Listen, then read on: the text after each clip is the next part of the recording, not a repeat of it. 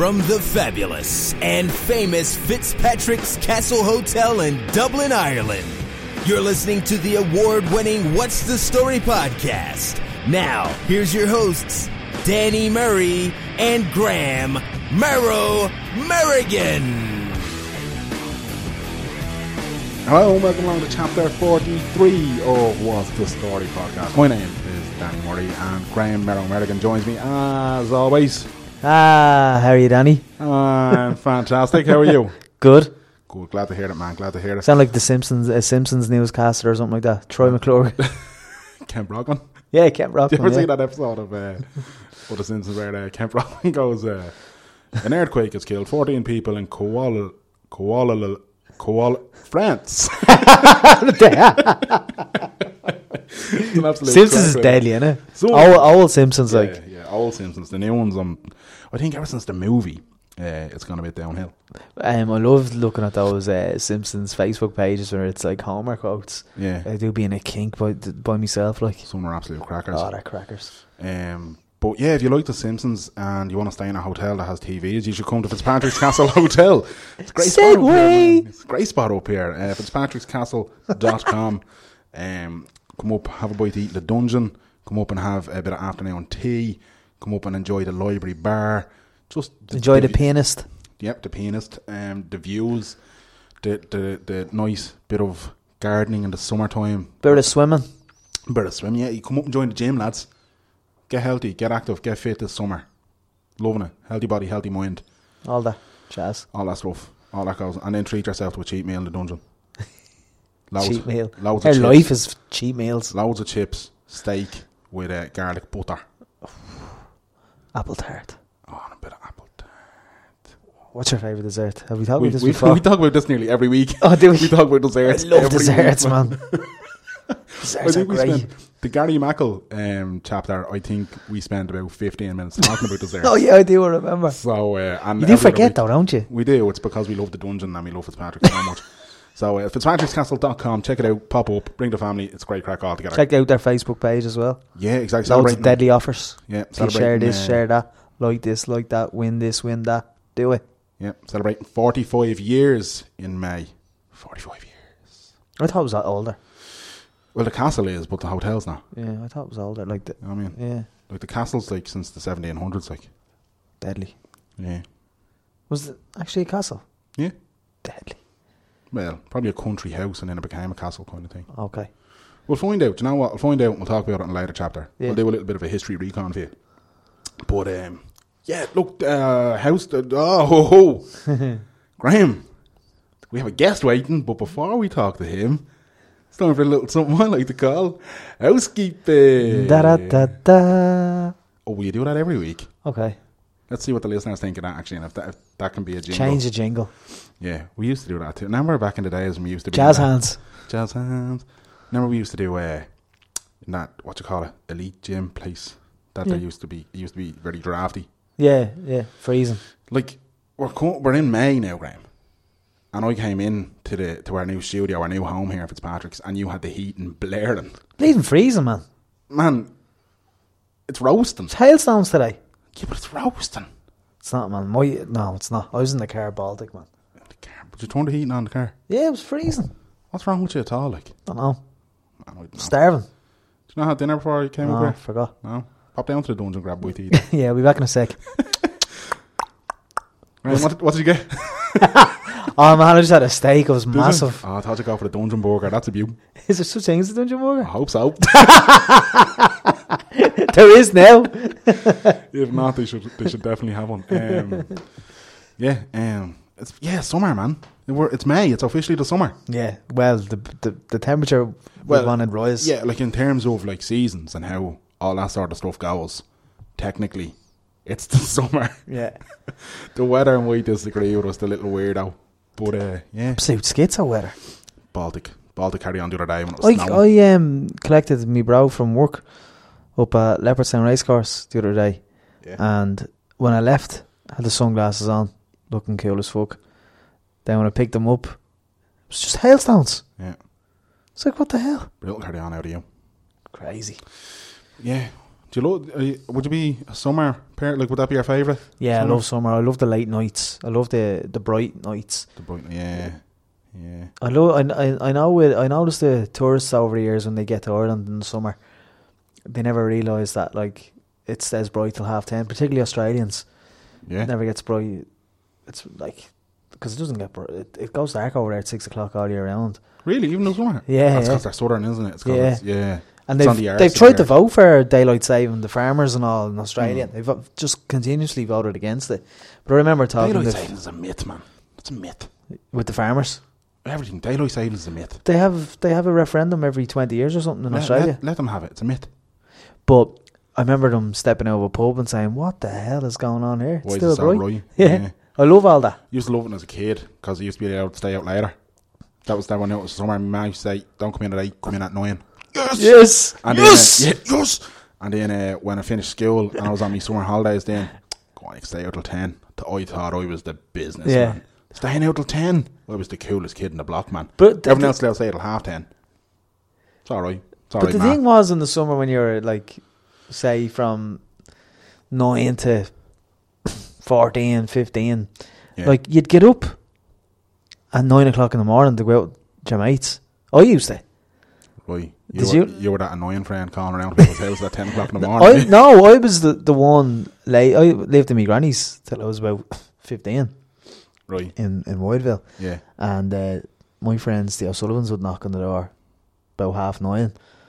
My granny be trying to get me up, and I'm like, "Yeah, I'm not getting up." But they'd be the annoying friends knocking. But you'd end up going out and you'd be playing football. You'd be just felt like the longest day in the world if it was a nice summer's day. Yeah. Then you'd be playing tip the can till about 10:30 at night, thinking you're deadly. You see, this is where the different parts of the bracket come through. On Laurel Avenue, it was 52 bonkers. It wasn't tip the can. None of that cool even slang coming across to this side of the dual carriageway, man. Over the dual, yeah. Over the divide. Or Gouts. Yeah. Or British Bulldogs. Yeah. Played that in I always remember playing that on a Sunday in the summer. That was your Sunday game, yeah, that was the Sunday game. Monday to Thursday in the evening was always Gouts, and you'd split the teams up and all. There'd be lads hiding on sheds and roofs and apple trees and all. Deadly. Yeah. Oh, love summer, man. Never the orchard. Oh yeah. And I don't think I ever actually robbed the Vicar's orchard. The Vicar's orchard? Yeah. Where was that? The Vicar, down where that new housing estate is across road from Glenavon. Oh, jeez, David Park. David Park. Remember his gaff? Yeah, remember that? Jesus, what was his name? Can't remember. Oh, someone will tell us who's listening. Yeah. He used to drink up the Ramblers and all. Probably did, and then he come home and see a load of lads fleecing his apple trees and go mental. Jeez, I remember that. Yeah. That gaff. Gas, man. And what else? There's loads of stuff from when you were a kid, But I completely forgot about that house where David Park is now. Yeah. Should you remember that? There's a real old kind of country house with loads of land. Yeah, and then I had the shitty 3-stories just out. What must he have been thinking? Man, I'd say he used to have Roman fields and think, you know what, this is life. And then the council came along like, right lads, build them high and build them fast and don't give a shit about it. And Laurel Avenue came along. And your mum was like, what in the name of Christ is this? It's very random for Ballybrack to have a house like that with a bit of land around, isn't it? Probably not, because back in the day it wouldn't have been. Yeah, but it was the kind of, I suppose it was the last kind of country house and land. Yeah, before the council estates came in. Maybe, yeah, or the private houses. I'd love to know what your man's name was and what did he do. Your man up the donkey wall as well. Was he a vicar? We called it the Vicar's, I presume. I hope he was, or else we just called him a vicar for the crack. Jeez, I'd love to know a bit more. Somebody will tell us. Somebody with a better memory and a little bit more years. Yeah. If you're of a certain vintage, you'll know what we're talking about. But I apple trees up in Whiteville. Yeah. I launched up on a wall from my wheelchair. Thought I was mad trying to climb a tree and fell. I got caught in the tree. You did not. I was upside down in the tree. Brilliant. One of the lads' dad had to jump over the wall and get me. Brilliant. While the people who owned the gaff were having their dinner in the dining room. Just watching? No, they didn't. They were oblivious to what was going on. That is brilliant. Yeah, it was a fierce crack. I think I broke my ankle, but I couldn't feel it. It ballooned up a bit. Love it. Summers are great, man. As a child. We used to, myself and the lads used to have a habit of a Saturday. during the summer. Go down to Dunleary. Do the same thing every week. Walk around the shopping centre like a load of yabos. Go across road to Music City. Have a bit of a debate. Burger King or McDonald's? Burger King or McDonald's? Ritz? McDonald's? Burger King. Lido. Graham O'Sullivan. What's wrong with you? That's what I mean. We'd have that, and then we would walk home in Dunleary. And we'd go the scenic route. So not up the Noggin Hill, we'd go down through Glasshill, through Dalkey. This is pathetic, but we used to spend about 2 hours at Collymore Harbour if the tide was out. There was this stone that had a perfect square. It was a perfect square with a divot in it. So you try lob stones down into that sort of hollow square rock, like. Deadly. For about no, it wasn't. When you think about it, there must have been like, what them special kids doing? just repetitively throwing pebbles in and then celebrating one every 40 pebbles. Like. But yeah, I used to walk home and you go up by the edge of Scaff over the Vigo. From Dunleary? Yeah. Down Bono's. Saturdays in Dunleary were deadly, weren't they? Used to love it, man. Used to love it. Dunleary's not dead now, God bless it. Yeah. There's a few clips on Facebook doing the rounds. Some lad driving from Baker. Driving, yeah. He's had 2 or 3 clips. There's another clip from the roof kind of Dunleary Shopping Centre. Yeah. Kind of video and just recording people below him. Used to love that when I was a kid. My dad used to lift me up so I could look. We used to park on the roof of the shopping centre. Yeah. And he'd lift me up so I could look out and see like all the boats and all. Remember the JFK? Oh, JFK, yeah. The JFK boat came. Yeah. And all the sailors and all the babies are made. I was going to say, and there was a population boom in the border. Everyone was wondering where the hell did all the black babies come from? And all the girls are going around saying, it wasn't Georgie Borges, it was an American sailor. Yeah. But yeah, man, yeah, the JFK, remember that? And it was too big to dock in Dunleary, so they had to dock like out in the bay, and then they'd all get shuttled in on little mini boats. I got a Delhi JFK poster and all. I went down that day. Yeah, I was there for a week, was it? I think it was there for a couple of days. There was a big carnival and all. Yeah, yeah. Like, it was mad. It was there for the 4th of July, definitely, wasn't it? Definitely there for the 4th of July. Definitely there for the 4th of July, man. Was it? I am at least 47% certain it was there for the 4th. I'm going to have to check then. What are you? 47% certain. 47%. I'm going to have to check. Cause yeah, we can, yeah. Because something's telling me August, September. Something's telling me we were in school, but I could be completely wrong. JFK ship. I don't think we were in school at all, because I think I had a Spanish student at the time. Really? Were the students around?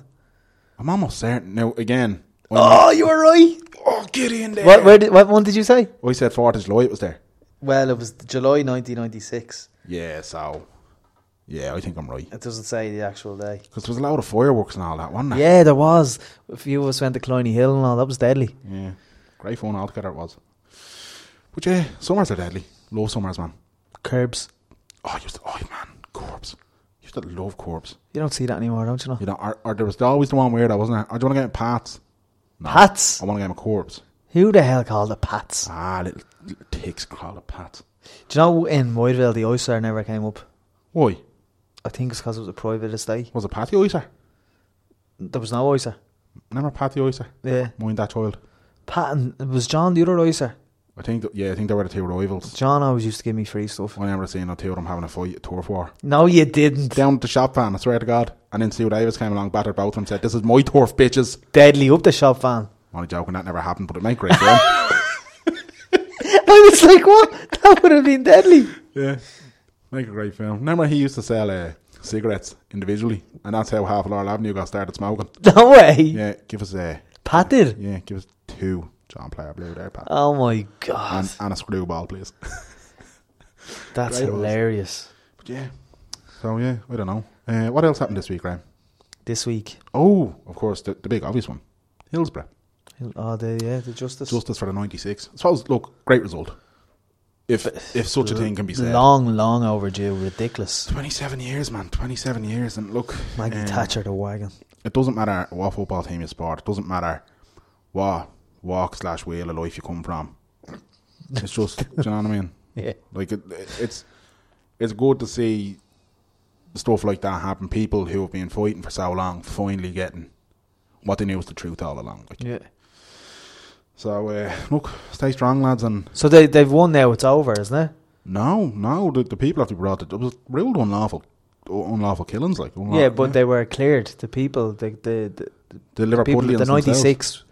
Oh were yeah, cleared. so all that stuff that the Sun printed about them, It was all false. pickpocketed and pissing on one another, Yeah. and that disgusting stuff that the Sun printed, all that was completely false, completely fabricated, and disgustingly wrong. So I'd love to see the same energy Irish people seem to put in for the Hillsborough Justice for the 96. I'd love to see people put the same energy into the Stardust tragedy in Artane, because those people are still looking for justice. Still.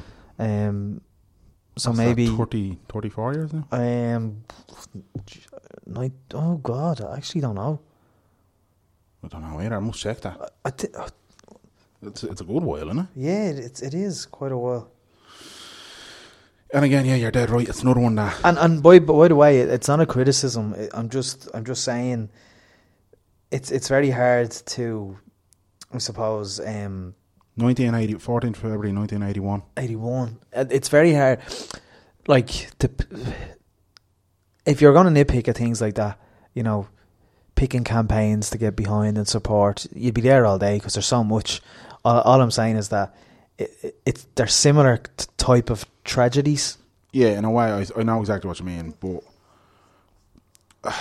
like Thatcher, the wagon, had a lot to say about that, about the people of Liverpool. She basically, yeah, I know. the people of Liverpool were excommunicated by Thatcher. I don't want to give Thatcher the time of day. No, either do I.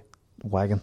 I say that. But Haughey yeah, had a lot to say about the Stardust and compensation being paid to the owner of the Stardust nightclub. Do you know what I mean? So there are similarities. So try and get behind the Stardust, the families of the Stardust tragedy. yeah. That's all I'm saying. Ultimately, justice should. And well done to the people of Liverpool, because some great scenes were coming out of Liverpool this week. Absolutely. Look, justice should prevail. Justice was prevailed. It took far too long, but fair play to them. Exactly. I don't want to say slightly more positive news, because that is positive news that they've finally got an element of the justice. But guess where I'm going, Graham? What? UFC 200. You were going anyway, weren't you? Well, yeah, well, so long as I got to, like, I have Vegas booked for a couple of months now, but I have the tickets in my satchel, so I'm heading along. I can't wait. Deadly. So we knew the king wasn't going to be reinstated. Yeah, look, I mean, obviously, look, we love McGregor, and I would have loved to have seen him fight and all that, but if I'm being 100% honest and truthful, I kind of like the idea of seeing John Jones fight Daniel Cormier more so than I like seeing McGregor fight Diaz again. If it was McGregor fighting Aldo or McGregor fighting Frankie Edgar, I'd be way more disappointed. Yeah, I'd be on the same wavelength. At the same time, because it's the anniversary show, I think Conor should be on the show. Yeah, I do agree with you there. I think it's a little bit disappointing for the UFC and for MMA fans that the two biggest stars in the shape of Ronda and Conor aren't going to be on that card. I'm sure Ronda was probably offered it. Yeah, possibly. maybe. I don't really know. All I know for definite is that, yes, I'm disappointed neither of them will be on it, I suppose. But that being said, I'm quite happy with the card itself. Stop the cards. Fight fans, MMA fans have a lot to be excited for between May, June, July. Stop. UFC 198, UFC 199 and UFC 200 are just arguably three of the greatest cards. Crazy cards. Look, UFC now let's see how many fights actually happen, because we all know about the injuries. But I mean, look, just to give people an idea of this, UFC 198, which is one that's taking place in Brazil, is basically a who's who of Brazilian legends, right? Shogun Rua versus Corey Anderson, Chris Cyborg versus Leslie Smith, so Cyborg making our UFC debut. You've got Jacare Souza, Vitor Belfort, Anderson Silva, Uriah Hall, and then the heavyweight title on the line for Fabricio Verdun versus Stipe Stone Cold Miocic. Unbelievable. That's a beast of a card. Chris Cyborg? That is an unbelievable card, man. UFC 199 then, Dustin Poirier, Bobby Green. You've got Dan Henderson, Hector Lombard. Looking forward to that fight. Who'd you say? Dustin Poirier and Bobby Green. Oh yeah. And then you've got Max Holloway versus Ricardo Lamas. Max Holloway will destroy him. It's going to be a great fight. Max Holloway will destroy him, man. Dominic Cruz, Uriah Faber. Who's not looking forward to that fight? Looking forward to it. And then Rockhold versus Weidman, too. I love both of them. Let's hope Weidman doesn't throw spinny Can't shit. call it. I love both of them. I think if Weidman didn't throw spinny shit in the first fight, he probably would have won, yeah. And then 200, man. Look at this for a fucking card. Like, look at it. Johnny Hendricks, Kevin Gastelum. This is the main card, though. The prelims are good. Sorry, these are just the yeah, I mean, like, the prelims, the 200 has Katzengano on it alone. That's good enough. And Sage and Orko. And Sage and Orko. Or is it Sage on the main card? No, he's on the prelims. Like, right, Johnny Hendricks, Kevin Gastelum. Yeah, all right. Yeah, I could Bit take of fall or leave from that. grace for Johnny Hendricks. Big time fall from grace. Cain Velasquez, Travis Brown. I'm hoping Travis Brown beats Cain Velasquez. Misha versus. What's your mouth? What? Do you not like Cain? How can you like a man who has a racist tattoo on him? Brown pride. Does he? Big huge brown pride tattoo on his chest. Like if I had white pride on my chest. I never knew this. Imagine you had white pride. No, but I think that's a fair point. It is. I just never knew he had a tattoo. How'd you miss it? Yeah. Huge I don't thing. look at his body. Huge thing across Or his tats. entire chest. Brown pride. If I had white pride tattooed anywhere on me. I keep thinking you have white lightning. Oh, White Lightning. I love that fan. Go on, what's the rest? One day I'll share White Lightning stories on the podcast. Sorry, Misha Tate, Amanda Nunes. I love Misha Did Tate. you see Misha Tate at the face-off last week? Listen. Oh, she's unbelievable. But that's not just why. I actually just love her as a fighter, as well as the fact that I think she's like a 10. You know what I mean? Yeah. But like when I got to see her fight Ronda, it was amazing. Like being there for that. And Then when we seen her win the belt. I wasn't there for that. Sorry. But yeah, you know.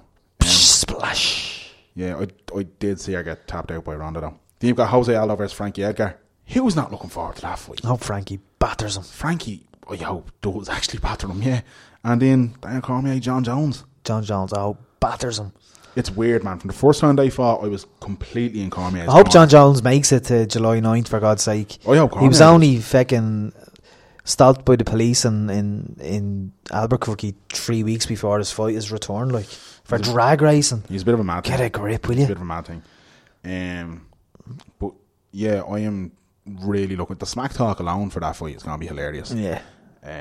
But They're all stacked cards, but You see yet they that- feel so empty without Conor. yeah, I was going to say it's so weird that like that them cards alone are quality, but because of the attention that Conor has brought to everything, everybody's just like, Meh. yeah, but you don't have Conor, do you? You know, and that'll show you how big a player in this game he is, how big a chess piece, really and truthfully. he is in the whole ESPN thing. did an article saying that UFC will lose $45 million from not having Conor on UFC 200. What's interesting is when Dana was asked it, he didn't deny that.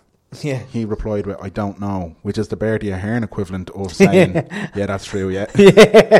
I'm not going to acknowledge it, but I'm not going to deny it either, so you can't pull me up on it. I'm Minister for Finance, but I don't have a bank account. Yeah, exactly. That type of work. That money was just resting in me account. Oh, God.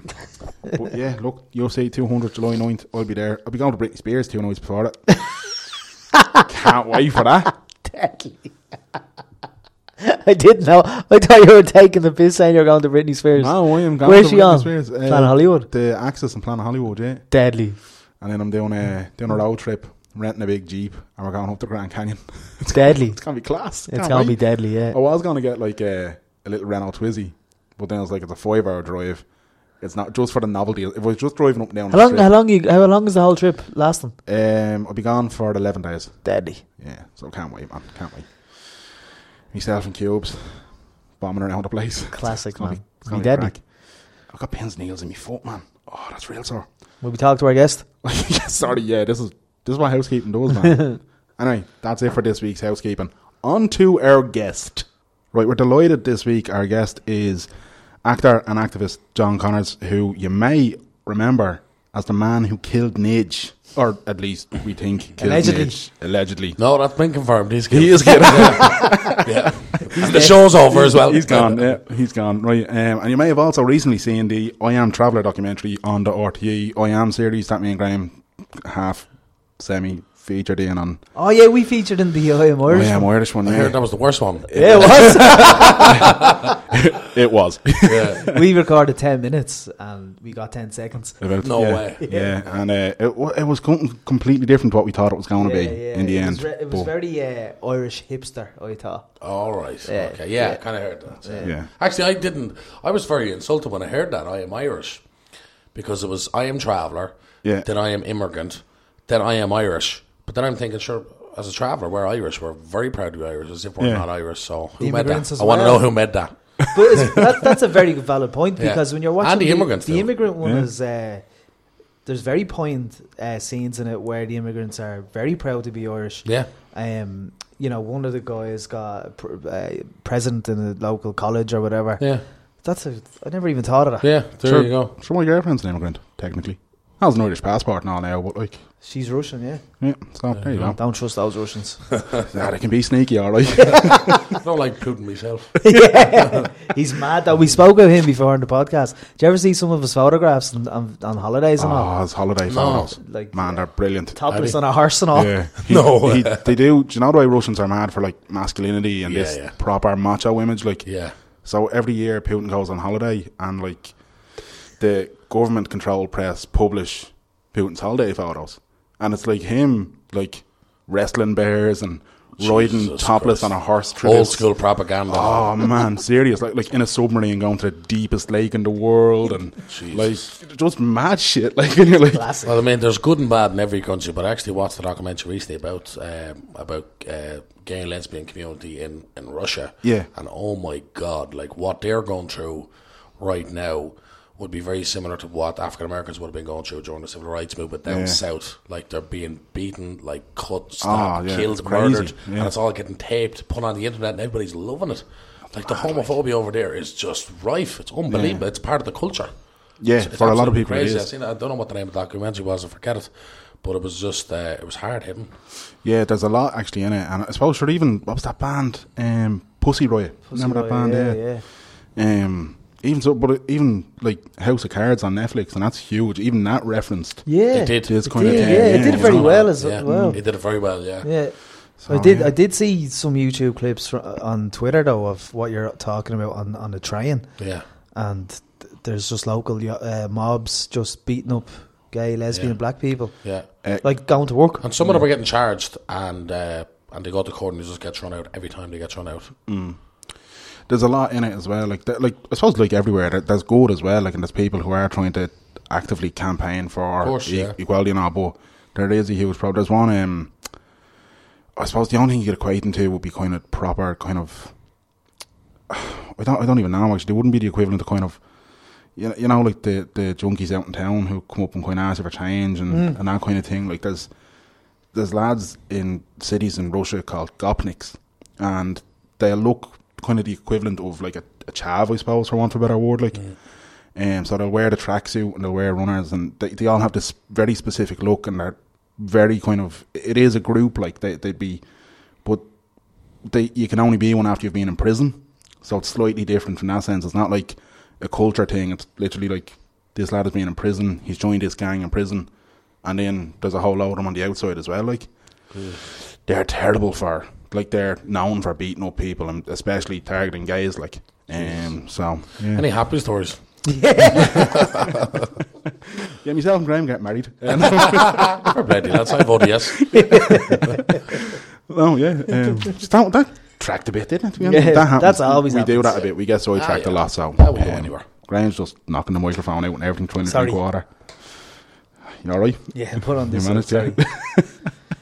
Brilliant. So, how are you, man? I'm good. I'm good, man. Yeah, life is good. I'm very busy, but I'm looking for a little break now where I can just go mad for a week or so. Yeah. Hopefully that's coming soon. But look, I'm busy. Can't complain, you know. Brilliant, Thanks for your brilliant. time. Yeah. No in problem the busy at all. schedule. No problem at all. Fitting us in, we feel honoured by that. Yeah, Yeah, we're always definitely. with that. So is it filming or is it? Yeah. I work part-time anyway as a support worker. And in Okay. between that, I'm trying to find time to do my documentary, which is a few days a week. So a new documentary, which is a 3-part series with RTE, 3 1-hour episodes on brilliant. traveller history. So it's amazing. After I Am Traveller, that was a very sort of political, edgy documentary. And sort of in your face, and that was the style of it, and that's what I wanted it to be, whereas this is more cultural and about history. Yeah. And I suppose showing where we came from, where these people that you've seen in I Am Traveller came from. Now, it's a different filmmaker, different crew. But I'm kind of finding it's weird. I'm finding out things that I never even knew about my own history. You know, getting Yeah. into things and kind of the history of travellers since the Irish Free State was formed. Some really interesting stuff. Since the Irish Free State was formed, the Irish state literally turned to travellers and targeted travellers with various legal acts and all different laws being passed that targeted travellers. And usage of propaganda, the same propaganda that was used against all of us collectively by the Right. British. I'll give you an example. In 1925, they ran their first newspaper article where they painted Travellers in a drawing as a beast with a bottle of beer in the hand and robbing something, which is the exact same propaganda would have been used 50, 60 years previous. Yeah, exactly. By the British for the Irish whole. So I'm learning a lot of things, like a lot of mind blowing stuff. But I mean, then there's DNA testing, which is like come like really fascinating stuff coming from that. Travers DNA getting tested, which is just blowing all the famine and Cromwellian sort of myths that's our origin out of the water. So really exciting project, you know. Brilliant, yeah. And have you got like a kind of date as to when that might air, or is it very much just work? Yeah, September. September. Yes, it's going to air September, so we're finishing in around June. They're editing as they go along, and then they'll continue editing for June, July, August. And then I'm doing another documentary actually in July in America for 3 weeks. 2-part documentary on the Black Lives Matter movement, Native Americans, Latinos and Muslims. Brilliant. Same filmmaker who did I Am Traveller. So I'm kind of lucky. Then more films coming up and stuff like that. So Deadly. You're busy then. Yeah. Cardboard Gangsters, that's coming up, is it? Yeah. I just finished the reshoot to that actually. A week ago? Yeah, a week ago. It was like 4 months after the shoot. And I had to lose loads of weight really quick again. I didn't even lose enough weight. You're going to see some scenes with a big fat face, and the other scene with a less fat face. Yeah. But it's done now. It's a Picture Lock Thursday. It's going to be edited, and we're hoping to premiere it in Galway Film Fleadh in July, and then hopefully get it to the cinema by the end of the year. You know? And what's that about? It's about a group of young men who live in a working class area, Darndale, North Dublin, and they all sell weed. And they kind of smoke the profits, and they're kind of lazy, and none of them have really any motivation. But the lead character, Jay, who I play, his mother's house is going to be repossessed by the banks, and he's under financial stress, and his girlfriend gets pregnant, and he comes up with a great idea to start selling heroin. And what happens is he ends up in the collision with the sort of main dealer from the area in the council estate, who's been there for like 30 years, and there's a history there with both of them, with both of their families. And it's sort of kind of a social realist gangster film, you know, showing you from the street level, not really the big highs of love, hate, and whatever, kind of street level stuff, you know, gritty. I was gonna say, kind of the gritty side of it. Then, because I suppose that was one of the things people used to say about love, hate, wasn't it? That it almost glorified certain aspects of it, like But yeah, that sounds quite good as well. Actually, when's that due out? Well, July hopefully premiere, and then hopefully by the end of the year to get some sort of cinema release. We have kind of an Irish cinema release sorted more or less. But we're trying to just, if it gets into the idea would be to get it to Galway and get it to a big international festival, and then it has the best chance of an afterlife. But these low budget Irish films are a real struggle to get out there and for people to see. And Irish people don't want to see Irish films unless it's Brendan Gleeson or Colin Farrell or Fassbender in them. So it's really hard to get them out there. But we're the opposite. No, I'd be going to see just low independent stuff all the time. It's what I like. But there's kind of been a new wave of Irish film coming along. But I think that part of the reason why it hasn't flourished is because we still live in a quite conservative country, and if you look at the funding bodies and everybody involved, a lot, like if you go back to the French New Wave and Italian neorealist stuff, there was people on the business side of things who were funding that were creative thinkers as well. But you have ultra conservative kind of business minded people who are giving out the funding in this country, so you haven't the right kind of filmmakers, or the filmmakers I'd like to see flourish haven't got the chance to flourish, I think. You were in New York recently, were you? At a film festival. A friend of mine, Steve Gunn. Oh, yeah. I know Steve, yeah. Steve over there, we had a great crack over there. I told him you were coming on this week, and he says, mention New York. That's right, yeah. No, we went over there for a little short I done called Today. I done with Tristan Hino, and it was set down in Letterfrack. It was about a dub who woke up in the middle of Connemara after a drug and drink binge after trying to commit suicide, and in the middle of that binge he rang his ex and blamed her for everything. So he wakes up the next morning and has to deal with the aftermath of that.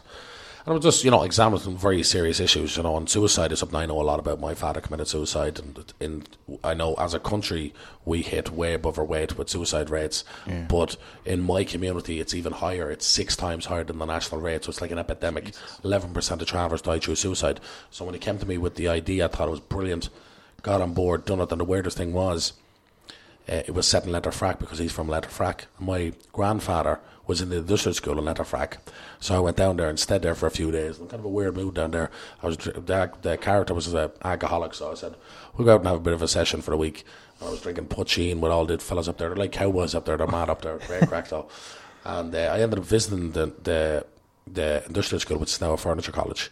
And I goes in and I grabbed a book that was in there because I told them a couple of people belonging to me, my cousin as well, came here. So they said there's a book of people who come by and they do little signatures or stories, or in case someone else comes back. Do you want to see if any of your family did it at some point, or if someone did it about your family, you can go back and tell your grandfather if they're looking to get in touch with anybody. You know, they leave their address or number, people who were in it before. So I went looking through it, and the weirdest thing, I seen my cousin come back years later, and he said, this place was like living in hell, he said. But he said if you were a traveller, it was much worse. He says, I hope God forgives them for what they've done, because I never will. I was just like, phew. But the weirdest thing was, it put me way down. But it helped for the character, because the character was all about that then. Yeah. Do you know what I mean? So kind of, these weird little things happen on set sometimes with projects, when you get the rub of the green and everything kind of happens, and that kind of happens. So we screened it in the Crackfest over there with Terence Mulligan in New York, and had a great screening.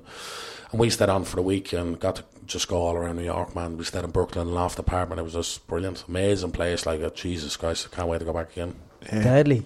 I just wanted to go back a bit. You said you're doing support working part time. Yeah. Is that with the travelling community or just the area? It's in the KCCP in Kilbarrack, Community Coast Project.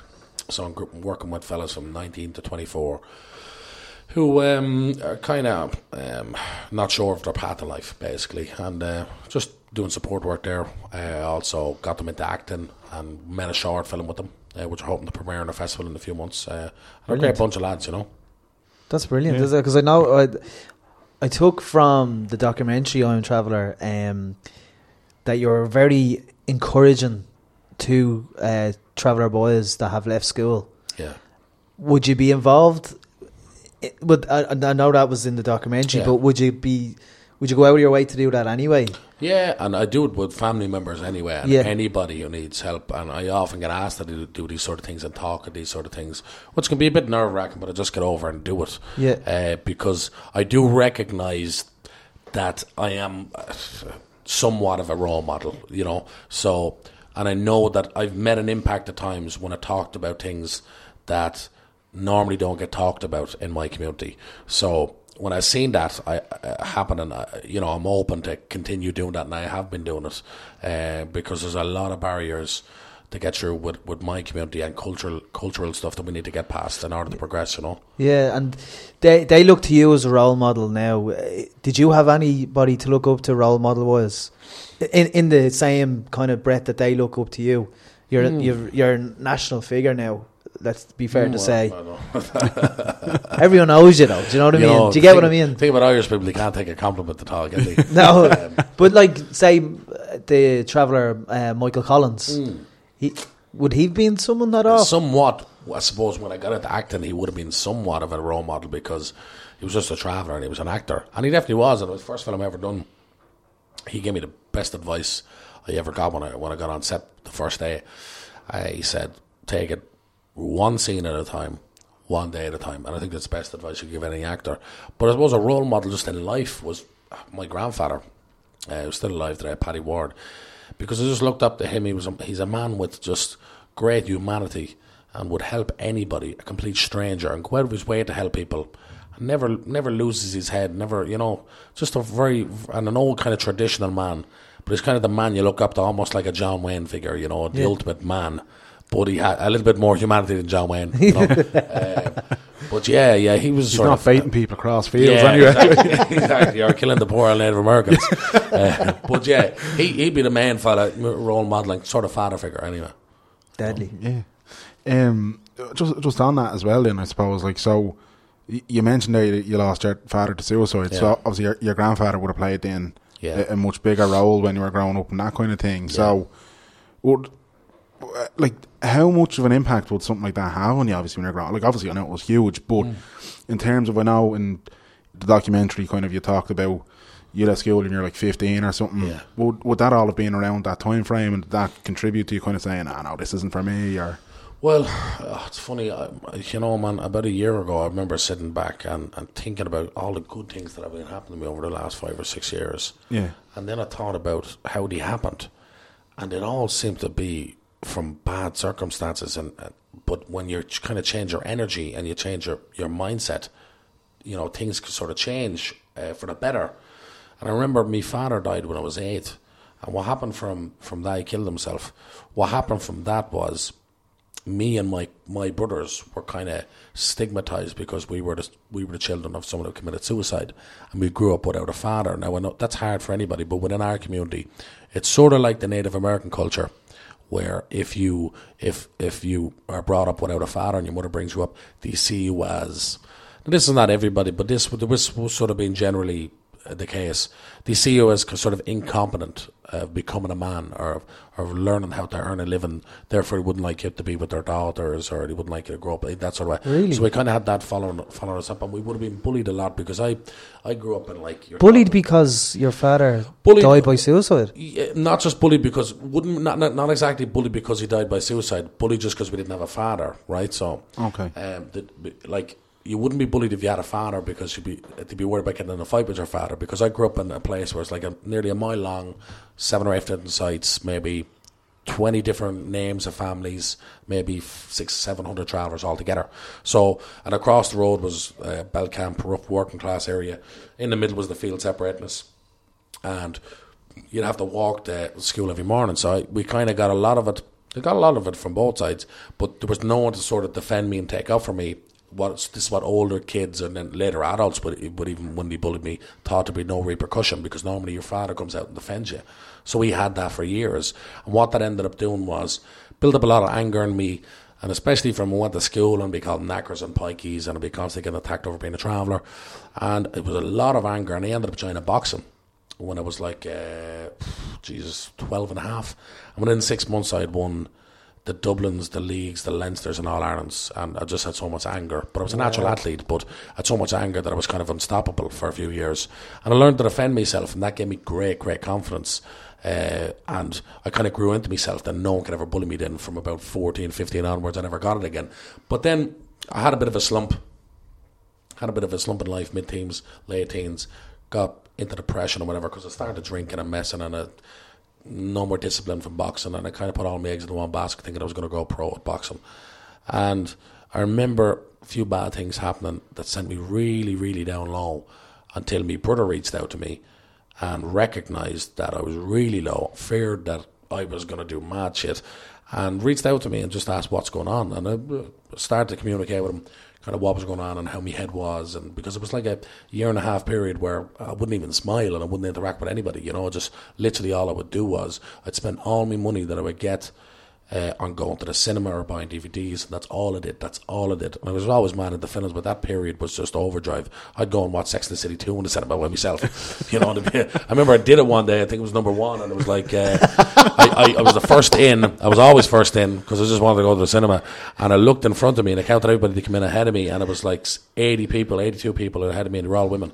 So that'll tell you I didn't give a shit, So my brother, he reached out to me, and he told me, look, you have to talk about this and whatever. And he said, look, you have an obsession with film. You've always had that.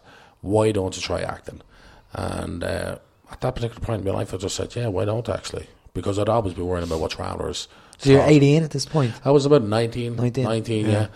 So I ended up doing an acting course in the Abbey, and I was just caught the bug, man, and it completely changed my mindset from one class, Brilliant. So at the Abbey, was it? Yeah, at the Abbey. So there was no kind of... Because going back to referencing the documentary, there was a comment that you said, great conversation between yourself and your grandmother, where your grandmother said, don't tell them you're a traveller. Yeah. Get the foot in the door. This in the workplace. Yeah. There was no none of that getting into the Abbey, was there? Well, no, I would never do that. There's no discrimination. Yeah. There was. Yeah. You said to your grandmother, no, I'm not doing it. And she's like, will you just do it? You see, back in her day, she would have never done that, but she'd been sort of broken down because she was one of the first leaders of the traveller movement, you know. Yeah. She was an activist in her day and a great woman, but she was sort of broken down by that because she's doing it for decades and they never really got too far. And it sort of broke her. Okay. So now it changed her attitudes to, you know, do all that just to get in the door. But I don't have that attitude. You know, I'm young and free still. Maybe when I get older in life and I'm bitter, I might have that attitude. Yeah. I might be giving my grandchildren that. Hopefully not giving them that advice. But you were describing a scene, a part in your life where you got a job as a doorman. Yeah. And the manager of the place said, you put on a Dublin accent I did for the once, interview. And then the man says, don't let any of those travellers in. Yeah. And you're like, well, so when I went on a number of interviews and I got loads of little hints because they'd ask you, where are you from, and your accent's not from around here or whatever, this kind of thing. And I'd tell them I'm a traveller, stupidly, straight up, and they'd always go red or blush like they got a fright, you know. So I said, as an experiment, I'm actually going to go and do a Dublin accent and try it. And because it was a big fella and a boxing experience, and I was a clever head, so this is the sort of ideal doorman, you know. I wouldn't be the sort of fella flip out a door, but I can handle it, and this is why I was trying to do it, you know. So he ended up like talking away and everything was going great, and he then said, look, do you have a problem refusing certain minorities?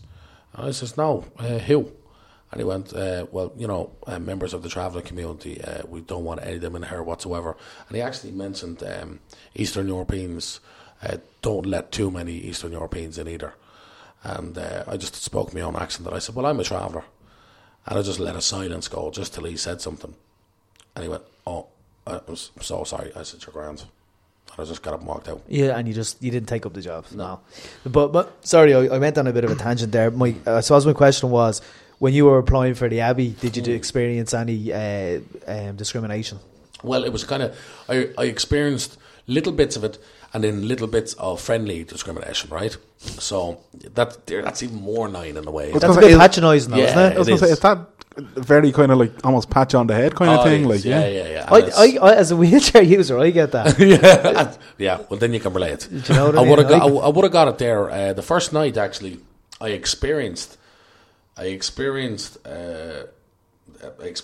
someone else discriminating against someone else in the class, and it was like I was in the class and we all had to walk in and we all had to sit around in a circle because I had asked on the phone to do a more advanced class, not an adult for fun, because that didn't sound great to me at the time, because I was in a kind of dark headspace. And adult, I was using it as a bit of therapy. I wasn't thinking about being an actor. I was just use it to get rid of this shit and see what happens out of it. So I'll go there. And we all sat around, and everybody's like, I've done 2 years in the gate, you know, went to this place, went to that place, and I went, fuck, I'm fucked here. Like, I'm fucked. How do I get out? And I was literally made the decision in my head that I'm leaving the class, like, because I was that intimidated, because they all had just so much experience. And then she said, everybody sit in a row and we'll do an improv game. And I kind of had no way out, you know. So I said, I'll sit down for a minute and I'll say I'll go to the toilet or whatever, and I'll just leave, you know. And there was this fella who was of African heritage. I was Brazilian. He was a person of colour, and he stood up and he volunteered himself to do an improvisation. And it was funny. This other lad, who would be from a well-to-do background, kind of charismatic fella, good-looking fella, he jumped up, and the game was shopkeeper customer. So whoever was the shopkeeper would walk in, and whatever he said the shop was, or whatever kind of shop was, the customer has to go with that. So the Dublin lad was the customer, and the Brazilian man was the shopkeeper. And he came in and he was just being totally patronising with him. And the Brazilian lad had really bad English, and he was just like trying to trick him and try to fool him and laughing at him in the scene. And I just was there.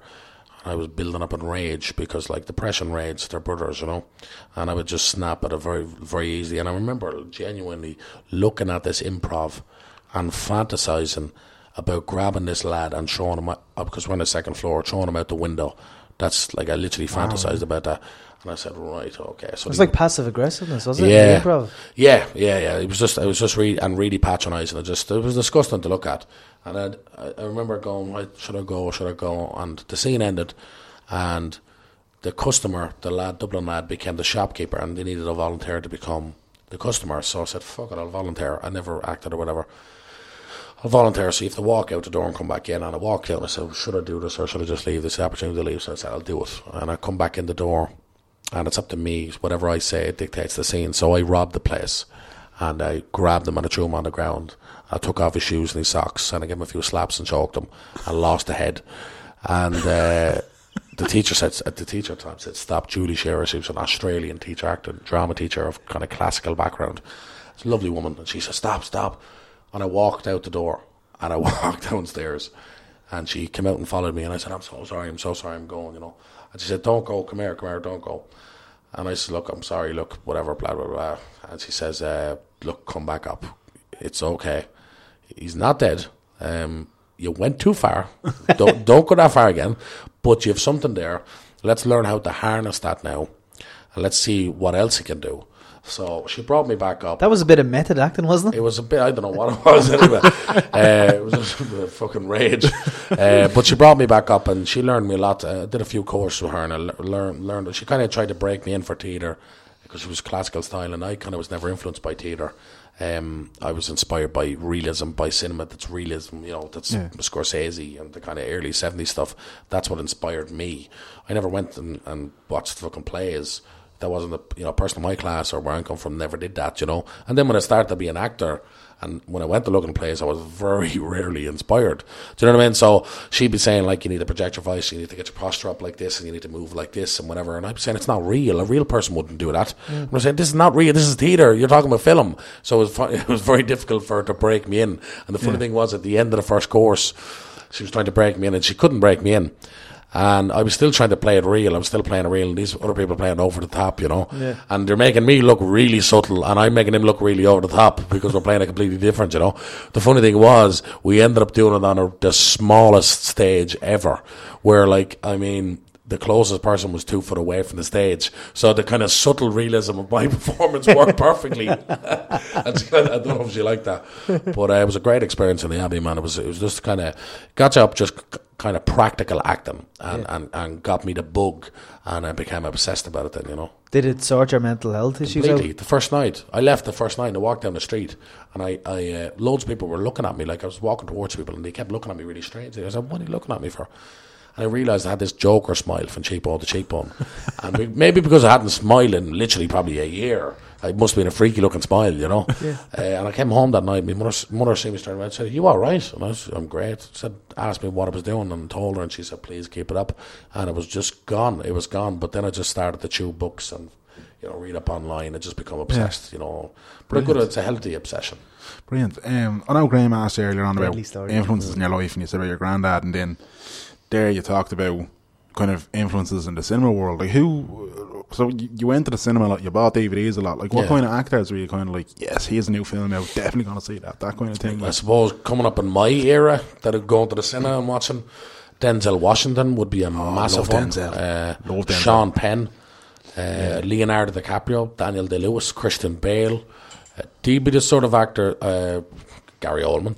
The sort of actors, sort of my era, that would still have films coming out in the cinema. Bigger influences even would be probably Marlon Brando would be a huge influence. De Niro, Pacino, they're all the legends. Probably my favourite ever actor was James Gandolfini. I think what James Gandolfini did in The Sopranos is the bar, is the standard. I don't think it goes beyond that. I don't think acting gets better than that. Maybe there's other actors out there got to that level, but I don't think there's a higher level than that. It's the best TV show ever. It is, of course. For story and performances, it is. Obviously, like, that was the first kind of great television show, and after that, you got better production value, bigger budgets, and a shot better, whatever. But for story and performances, it is the best. And it's so psychological. You know, Paulie Walnuts. Oh, brilliant, man. But he was in the Mafia. He was actually in the Mafia. Are you serious? Yeah, he was in the Mafia. And you know your man up Bobby Boclieri? You were actually in the Mafia. Do you know what I mean? So that's the kind of realism you have in the show. And then Steve Van Zandt was fucking amazing playing Syl. Yeah. Like, you just have this amazing cast. This E Street Band with Bruce Springsteen. Well, there's a mixture between realism and then great acting, because you didn't question anybody in the show for not being real. But then you have James Gandolfini, who was obviously totally real as well, who was just given tour de force performances every season. Like, I mean, this is a man who would get into a scene and with his eyes, he could play 3 or 4 different emotions. Yeah. Do you know what I mean? And he's fucking with you, and he's doing the most horrible things, and you still feel for him. He always has that humanity. So he was a massive, and still is. Like, I watch The Sopranos over and over now, and it's kind of actually depressing because I'm looking at it going, I can never be that good. Do you know what I mean? But he is. It definitely did. Like you said, it raised the bar for a television series. It did. Have you watched it? Fuck Yeah. Oh my God! I'll be honest. Jesus I'll be honest. Christ. I downloaded The Sopranos about 4 years ago. Go home tonight and watch it. And I this is one of the times we went to Vegas. I had it on a tablet. I watched the first 3 episodes. I was like, I'm gonna keep watching that. I just never. I don't know why. I just never did. Ridiculous. Ah, man, that's the best. That's an TV embarrassment, actually. Yeah, I know it is. It's one of them because You went down a peg as a human being. because it is. It's one of them. Whenever you talk about box sets and whenever you talk about Man, great TV shows, it's the best. it always It's comes the up. best. It started off all this great era of television, and it still, to me, is the best. It is the best. You know, obviously you get a better shot today or whatever, and bigger budgets, but story performance is the best. That and The season Wire, where he spent most of the time in the hospital bed. Unbelievable. That's unbelievable. Unbelievable. But it just proved he can do anything. Yeah. Put him in any situation, he can do anything. And for such a big man, he's physically great with his body, how he could turn his body, you know. Yeah. And different scenes, you could see by his physicality what mood he was in, you Yeah. know. He just did everything. He was amazing. He was brilliant. yeah, that and The Wire is people always say. The Wire is brilliant. I've never watched The Wire either. I'm started it. Yeah. Brilliant. Yeah. Brilliant. I'm reluctant Wire's to get amazing. involved into other box sets in case they're better than Sopranos. I tell you, I've tried Breaking Bad, great. I wouldn't put it on the level of Sopranos. And I tried House of Cards, that was very good. House Tried Cards. True Detective, it was only 1 season, it was amazing, but still wouldn't be Sopranos for me anyway. But I suppose it's subjective, isn't it? I always say, every time we talk about box sets, I always say The Newsroom is my favourite TV Jeff show. Bridges. Yeah. Yeah. No, not Jeff Daniels. Daniels, sorry, And Yeah. I can never remember your man's name. That he's in Law and Order. Sam something is his name, but he's brilliant in it as well. But he's one of them that it's very understated part. If you get me, Yeah. he plays a guy called Charlie Skinner in the show. Like, Oh yeah. I watched the first season. loved it. I did. But yeah, The Sopranos. I must get on to The Sopranos. Must do that. Yeah, no, you have to. Number 1. I'm watching at the moment. What's it called? Billions at the moment. Is that Paul Giamatti? Paul Giamatti and Damien Lewis. Is it good? Seen the ad. I'm Looks loving good. it. I Who have does to it say.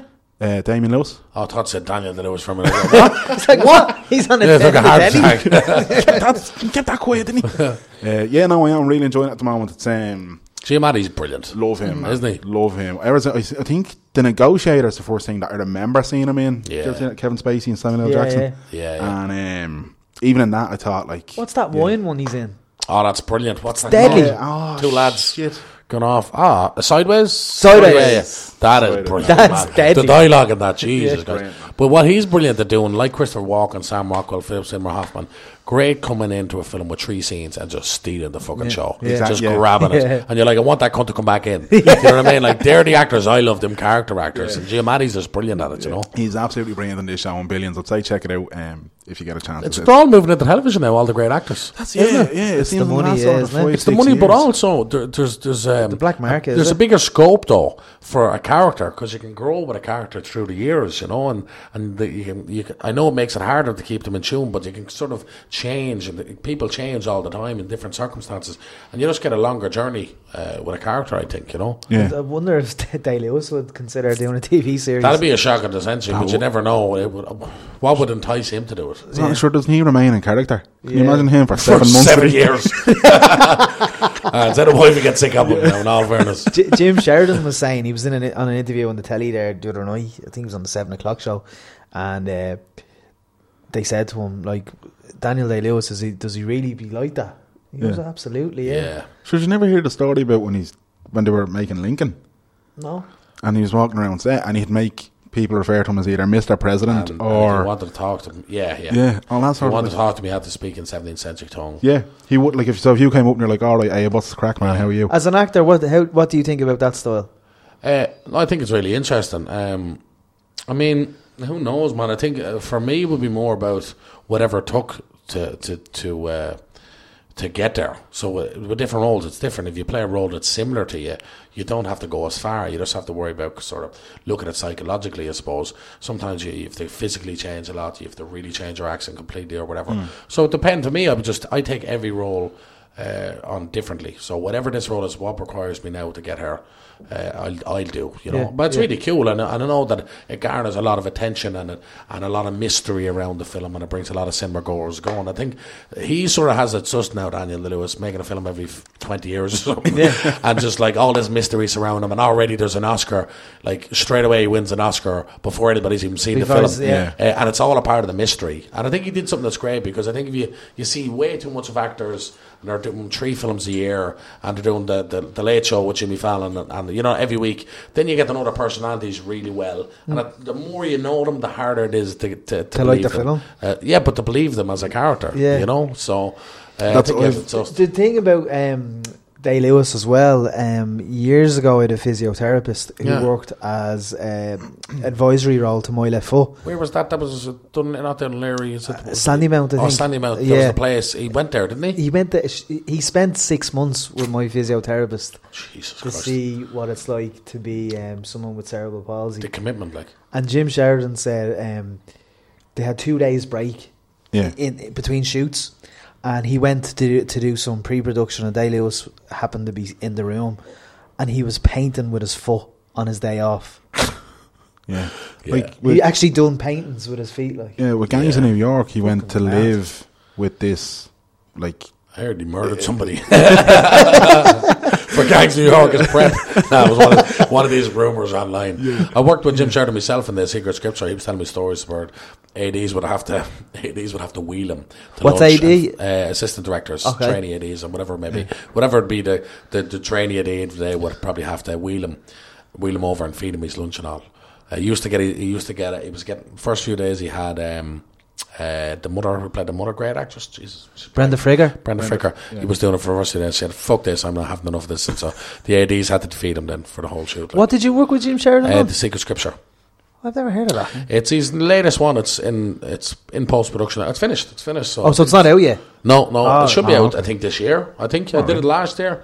It was weird because Jim Sheridan. One day there was like I got an art. My uncle brought it into me, an article on the Star newspaper. Jim Sheridan just randomly talking about me, right? And saying John Connors can make it to Hollywood if he wants. I've seen this film he done called Stalker. It was a really low budget film we done on 15 grand. It was great, and he can do everything and all this bollocks, whatever. And my family was just seeing it as the kind of it's confirmed now. You've met it. You know what I mean? So I was happy just with that, with the family confirmed. It's such an Irish thing, isn't it? Now. Jim Sheridan approves of me. It's such an Irish thing. I was like, hang on for a minute. I knew he was casting for something. And I said, if he's saying all that, he fucking better give me a role, you know? And the funny thing is, we ended up, Damien Dempsey's a good friend of mine, and someone got in touch with Damien Dempsey and asked him to be a part of this sort of tradition that's 107 years old from the Shelburne Hotel, where you bring people bring people from America over and all across the world to invest in Dublin, and they give them sort of a guide, and they pick artists to guide them around, and Damo was picked, and they asked me to do it. So I was one of them, Damien Dempsey was one of them, Jim Sheridan was one of them, Bono was one of them, and it was just a mad experience. And I sort of told them bits of Dublin that I liked or whatever, and we were all just having a crack. We were up in Kilmainham Hospital, but I was looking for Jim, and I was like, I'm going to get that guy. I was probably great thing I didn't get him down there because I was mouldy, so I would have smelted him, but I couldn't find him. But the weirdest thing, about a week later, I got a phone call off Frank Poisel, the casting director, saying Jim wants you in his film. He doesn't know what the part is yet, but he wants you. I said, oh great, you sound really sure, great.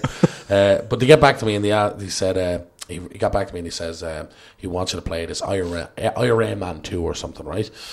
And it's based on a worldwide best-selling book, The Secret Scripture. And I said, look, anything, like I just like 1 minute on set in the Jim Sheridan film, because it was like a bucket list one for me, you know? Yeah. The greatest Irish filmmaker of all time. If I was looking to get there in 10 years' time, but I was like, okay, I'll do anything. So I go to the reading, and he comes to me afterwards and he said, what do you think about the other character, Joe O'Brady? I said, well, he's like a 57-year-old farmer who's like kind of psycho tendencies and sexually oppressed. Yeah, I think you could play him. Fuck his age. This is the film, not the book.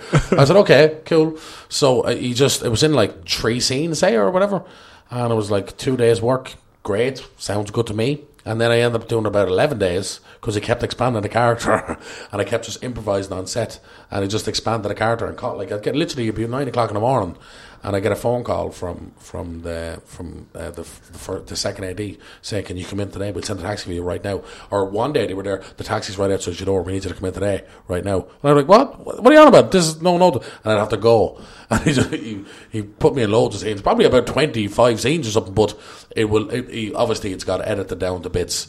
If I'm in 2 scenes, I'll be happy. But the experience was amazing. Yeah, working with a man like him, because he is just the way he works with actors. He does great interviews as well, doesn't he? He's a storyteller. He's a bard. Yeah, he's a typical Irish bard. Just great storyteller. Yeah, he's brilliant. So if James Sheridan says you can make it to Hollywood, who you mentioned bucket lists there? Who would you love to work with in Hollywood? Scorsese. Yeah, Scorsese. He's doing The Irishman next year. About your man Frank Sheeran, who killed Jimmy Hoffa. It's based on a book. What's it called? Whatever called, I don't know. Yeah. But he's doing that. Now that'd be the dream. That'd be a good one. Is Jim going to drop some names to Scorsese? That's a good idea. Actually, I never thought of that. Scorsese.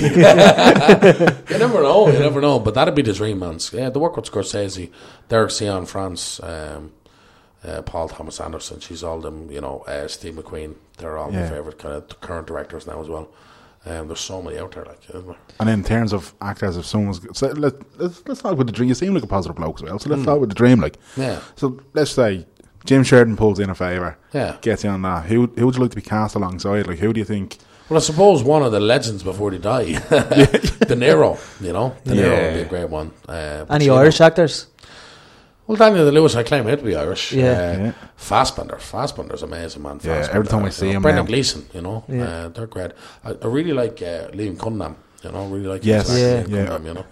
We have a lot of great. We're blessed now with a lot of talent in the country for acting, especially actually younger actors who are unknown. There's great talent there, because for the first time, Irish actors are now training for camera. And they're becoming film actors, as opposed to just being theatre broke in for years. Because then you kind of get bad habits for camera and you're kind of over the top or whatever. So now we're getting the generation who can act for camera now. And I think in the next few generations, you're going to see a lot of great talent come out of the country. And I was going to, right, so we were talking about all that. It'd be remiss if we didn't talk about your fight, your row with Mr. Tubridy. Oh, yeah, let's have a chat. In after looking back at all that, are you more angry at the situation, or have you calmed down? No, because was it Ryan talking or someone in Ryan's ear talking in some of the comments he made? I was watching it at home and I was hands in my head, kind of going. I've seen Tubridy do it before, where he's given certain guests an easy ride, and then he's Tony Blair, the war criminal. Yeah, Jerry Adams. He kind of tried to blindside a lot. How do you feel after it, and how did you feel during it? Did you expect it to go the way it did? No, it didn't. I expected a few tough questions, but to kind of take a really serious stance and really and express his views on the whole situation, because they're meant to be subjective. Interviews are meant to be subjective and ask tough questions, but to really get passionate about it and to point his finger at me. And in my culture, you point your finger at the man, you'd be ready to fight, to be honest with you, So I felt threatened, and I felt kind of embarrassed, you know what I mean? Because I felt like this is coming out of the blue here, like a bit of a shock. And every time I was trying to make a point or have a bit of fluidity to what I was saying, he was cutting across me every single time. And I was trying to make some good points. So it was the funny thing, I was talking to Tony Blair. He had Tony Blair on, and in my eyes, a war criminal. He's partly responsible for 500,000 innocent Iraqi civilians being killed in Iraq. And they were best friends. They were absolute best friends on the show. And he had politicians on who were in the country. And best friends again. He had Pat Rabbitt on just after me.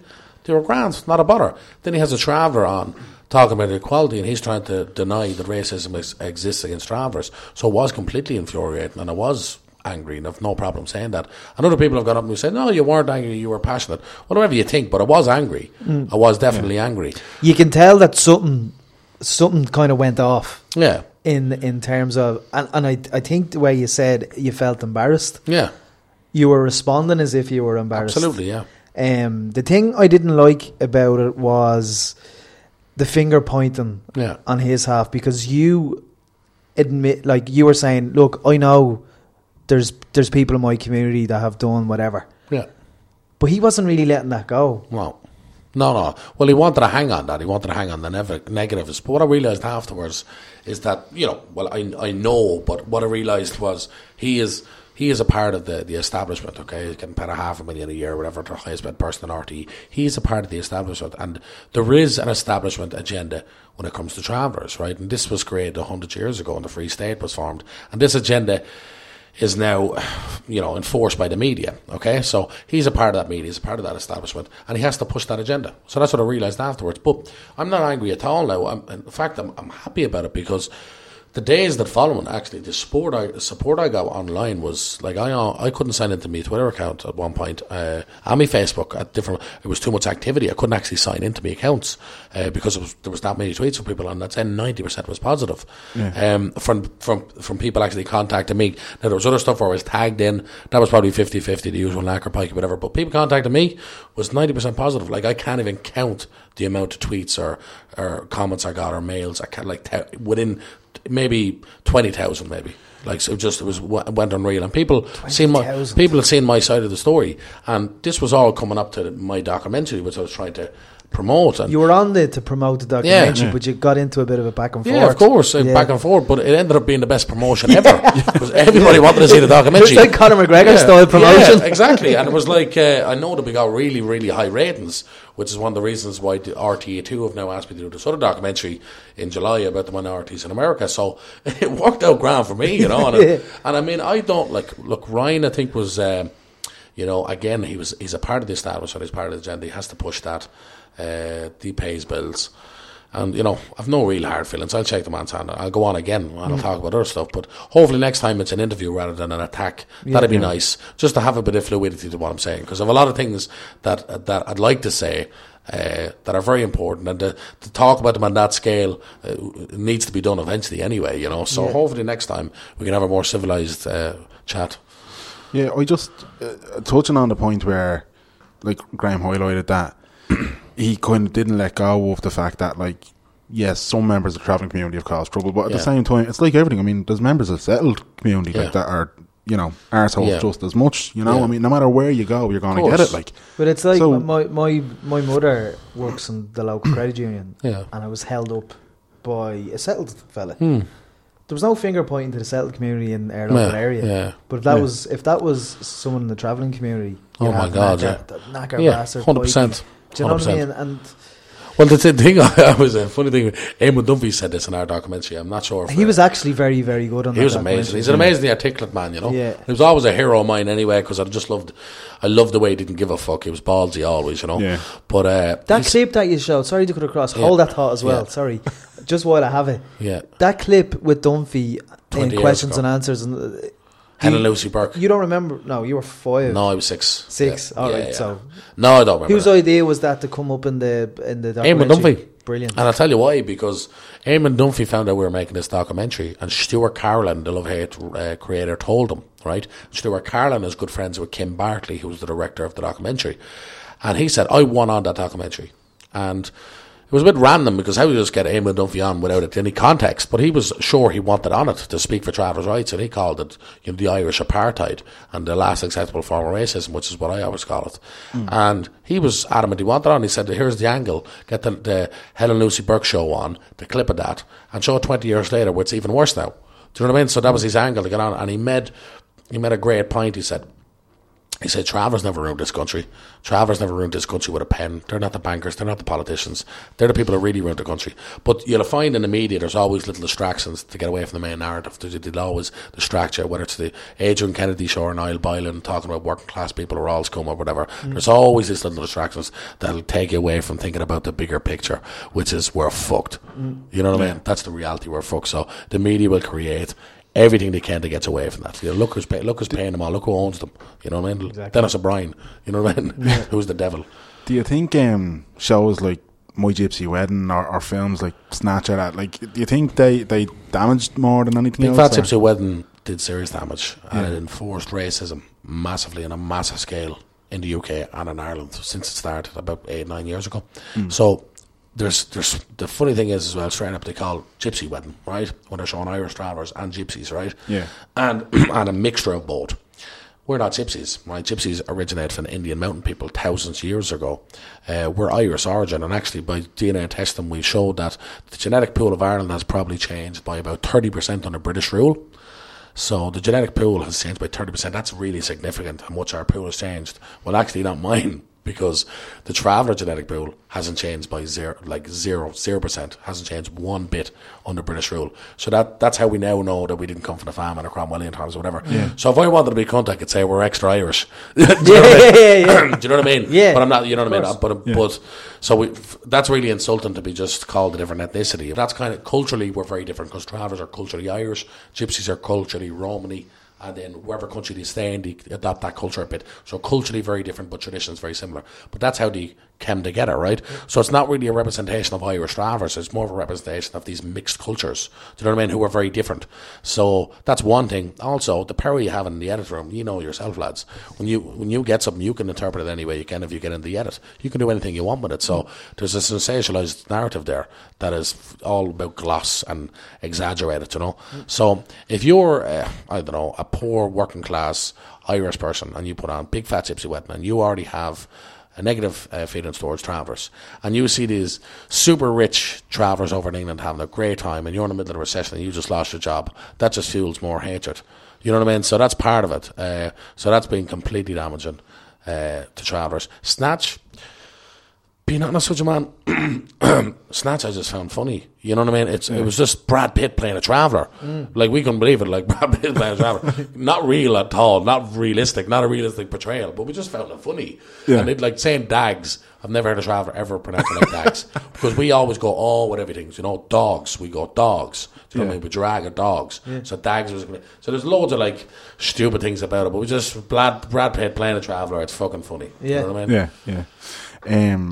The other thing with the Tubridy interview as well, I suppose, the fact that the part where he was kind of saying, like, do you feel discriminated or whatever? Like, I mean, I don't know. I mean, Ryan's obviously not here to defend himself or to comment himself, but I can't imagine Ryan Tubridy has ever been discriminated against for whatever reason. Like, so for him to even try and broach that bridge. You sound like Ryan House by saying someone's not here to defend himself.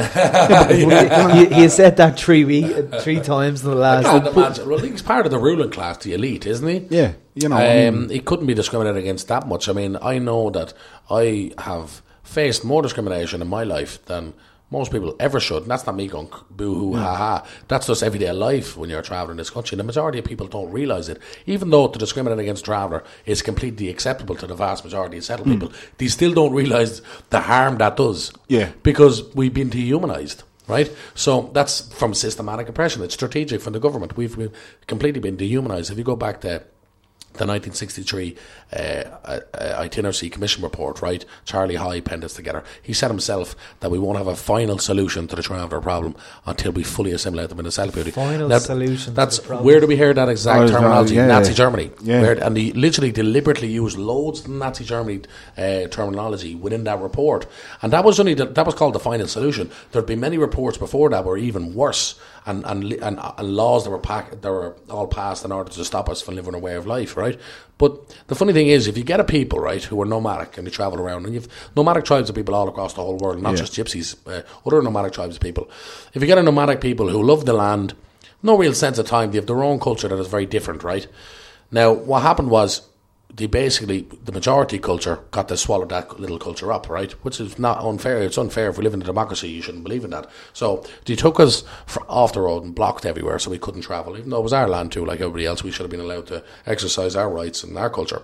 So they blocked off all the old roads. And in the 60s, when plastic came in, plastic ruined the tinsmithing trade, right? Which would have been, most travellers would have been tinsmiths or chimney sweeps or whatever, but tinsmithing was a big way of income for travellers, or just busking. Travellers were the first buskers in the country, you know. So tinsmithing came in. Is that where the word tinker came from? From tinsmithing. Yeah, okay. Exactly. So tinsmithing was gone because of the plastic came in, and the government seen this as an opportunity now to get them assimilated, right? So what they did was they bribed travellers with the dole, right? Said for the first time we'll allow you. The dole was in for a couple of years, but he wouldn't allow travellers to collect the dole, right? But then it said now we'll allow you to collect the dole, right? Because they're so desperate for money. But in order to collect the dole, and this is all official, this is not me hearsay or anything, this is all written down. I'd be looking through documents, this is all facts, anybody can say it. So in order for you to collect the dole, you have to settle, right? But we're only going to give you a portion of the dole from what settled people get until you're 18 months settled. So they get them fully settled, right? But then this is how these people just start being idiots. Actually, they weren't actually clever people at all, because the idea was to assimilate travellers just in the regular working class people and let them assimilate into those communities and put them beside those communities, right? And they wanted us to assimilate. We never wanted to assimilate. We wanted to integrate, of course, but not assimilate and not stop being who we were. But even so, right, it was made as impossible for us to integrate, never mind assimilate, which is what they wanted, because they always put a big gap between us and the settled community. You look at every traveller site all across this country, in the 32 counties, right, it's always on the edge of a town, on the edge of a suburb, on the edge of a city, right? Any site you look at, but I know there's sites over here, even the south side, they're on the way into the motorway or whatever. You'll never get them right beside a house instead or whatever. There's always something in between. Always on a road or big, huge field between them. So there was always that gap. And think about that symbolically, what that means when you're growing up and there's a big gap between you and the other people. So it's very hard for us to integrate. So the government is trying to get us to assimilate, but yet they're making it impossible for to even integrate. But Pete, the settled community would say that the travelling community doesn't want to integrate. 100% we do. Yeah. I've never, like, my family have totally integrated. Now we have, because we moved up to Darndale ourselves and we just met a new site for ourselves and went, that field council land, that's ours, and we're living there 15 years. So we were closer, and then some of us moved into houses and moved back and forward or whatever. So in my area in Darndale, we're totally integrated. And I've, like, my best friends right now are settled people. Like literally my best friend in the world, two best friends in the world are settled people. They're not travellers. So, I mean, that shit doesn't come with me at all. I look at every person I see differently, you know.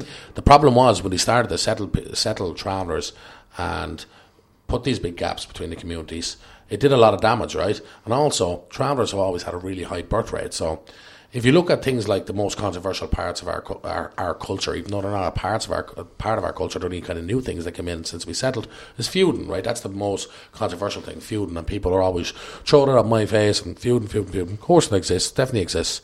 How does that happen, the feuding? Well, that's what I'm going to actually get into, because people want to just talk about feuding and say it's a part of our culture. It's not actually a part of our culture. It's something developed over the last 30, 40 years. Now, if you want, you can just say, feuding is a part of your culture. You're inferior to us, because that's what the narrative is. The narrative is, and the media narrative is, that we are inferior. We are inferior as a culture. Yeah. That's the narrative. They won't go up and actually say that, although they have many different times, but it's not, usually they don't. But that is the narrative, right?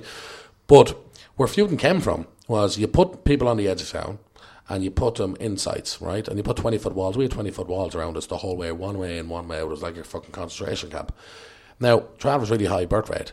So the next generation of travellers come along 15 years later, and there's like 3 times the population. And you're expected to stay on that side and live up on top of each other, and you have no privacy. And the next generation comes and it's completely overpopulated. Everybody's up on top of each other, crammed up on top of each other, going up along paths. And what happens is it becomes a ghetto. It literally becomes a ghetto. That's what happened. The place I grew up in was a ghetto. It was completely overpopulated. It was like fucking Gaza, genuinely. So there was like 5 times the amount of people that was meant to be there just a couple of generations later. And what happens was, if there's a fight one night, if someone's out in the pub, there's so many people around, there's so many bad energies, there's people living up in the opposite other, have no privacy, and all of a sudden you get a fight, and because there's so many people there, someone else comes in and you can't control the crowd, and they're punching the heads off each other, then they're living right up on top of each other, then a feud starts. So you can be stupid and ignorant if you want and just think, feuding's a part of their culture. That's just their thing. But it isn't. It's never been a part of the culture. Yeah. It's something that came in the last few decades. Yeah. And it's caused because we were forced to settle. It's mad. Because even when, like, the YouTube clips of Traveller kind of challenging, challenging each other and all, like, that's the stereotype. Yeah. You know? Oh. Invisible quotes. Well, again, obviously, challenges and all that. That's the thing that came in with the internet. Yeah, a thing that has evolved. In the old days, fights was never done like that. Fights were just like, you come to a man 6 o'clock in the morning, you knock on his door and say, I want to fight you, and you go out, and there'd be one fair play man, no one would look really, and not a few people from maybe the fair play side, the referees, and they'd look, and that's it, and the fight was over, and you're going to have a pint, and that was the way it was. And I agree. You have a fight with the guy you had a fight with? Yeah. Like, I've fought bare knuckle and I've had pints with the lads afterwards and friends of them now. Like, that's the way it should be. And I'll make this very clear, I have no problem with bare knuckle fighting. In fact, I love it. It's a part of it. That is a part of our culture. That's an ancient Irish tradition that's going back hundreds and hundreds of years, bare knuckle fighting. We just kept that going. Feuding is not a part of our culture. Bare knuckle fighting is a beautiful thing. Like, I don't know, I think it's a lot more civilised that if you have a problem, man, ask them out for a fight, punch the heads off each other, go and have a pint. Or you can do what other people do in this country, non-travellers. You have a problem with somebody, you bring them to court, you sue them for everything they have, and you just 2 years stressed out and out a lot of money. Is that more civilised? If that's more civilised, I don't want to be civilised. You know what I mean? I think we're evolving in the wrong direction. I think people think like it's all about evolution, and we're evolving. Well, actually, no. If you look back, like many communities across the world throughout history behind us, they had it sussed. Ancient communities had it sussed, who loved the land and they loved people, and there was no hierarchy, and they worked for each other and they grew food and they respected everything. And now we're apparently we're evolving to be better, which is completely just stupid, you know. It's the thing with that is it's crazy, and I suppose even from my own point of view, like I'd consider myself quite ignorant towards traveller culture, like, and I'll be open about that. I would be, you know. And I've had positive experience with travellers, and I've had, well, actually in truth, I've 2 negative experiences that I can remember, and I've been guilty of it myself. Kind of those 2 negatives have kind of allowed me to almost tar. But that's everyone. a part of the narrative. The narrative you're used to. So you roll with that. Exactly. But then, like when I was in school, there was 2 travellers in my class, 2 members of the travelling community in my class, and a couple in years below me. Like, one of the girls dropped out in 5th year. The other girl went on to do her leaving cert. But like that, the only reason that we even knew they were travellers is because they were open about the culture and that kind of thing. Yeah. Otherwise, you never would have known. Like, so it is the narrative that you've referred to is definitely something that I probably never thought of properly myself, like, because I said I am ignorant and I'm open to it, or I'll admit that, but it's definitely something that I think has to be talked about more and more, and this kind of thing of chipping away at it and knocking down the wall to kind of say, like, look, talk about it. Just get out in the open, talk about it, and as I said, it's integrate, not assimilate. That's the way to do it, like. 100%, but I think people have to be conscious that there are serious tools at play here. The media is a serious tool, and it's now more important than ever. Like, I mean, that's why propaganda, I mean, whether it's fucking Palestinian, Israeli sort of propaganda or whatever, all across the world, American propaganda, and now it's more powerful than it has ever been because of the media and the internet, and everything is about the media now and how we say things. So it's such a powerful tool that we live under this bubble a lot of times without even realising it. Like, I've often said some mad shit about some conflict in the world, and then I had to check myself. I go, what the fuck? How do you know that? And then I get I'm realising I fucking heard it in Sky News, and I'm like, what the fuck? Do you know what I mean? Like, that, it's really fucking mind control, man. And I remember a couple of years ago, the conflict in Gaza, I was covering that whole thing, I was looking at that whole thing, and I was just, you know, I'd be very much for the plight of the Palestinian people. But I remember on RT News, and I'm always slating RT and they're supporting me all the way, but I don't give a fuck because they do a bad job. But like, they're just totally biased and they won't allow for a fair election or a fair fucking political coverage. But I seen like they looked at the conflict, and it was like 10 seconds of a clip, and it was very sort of neutral. They kept it very sort of neutral, and they're firing these missiles. These started first, but obviously they're firing bigger ones back. But you know, they shouldn't be firing them in the first place, and kind of keeping the neutral, a little bit Israeli.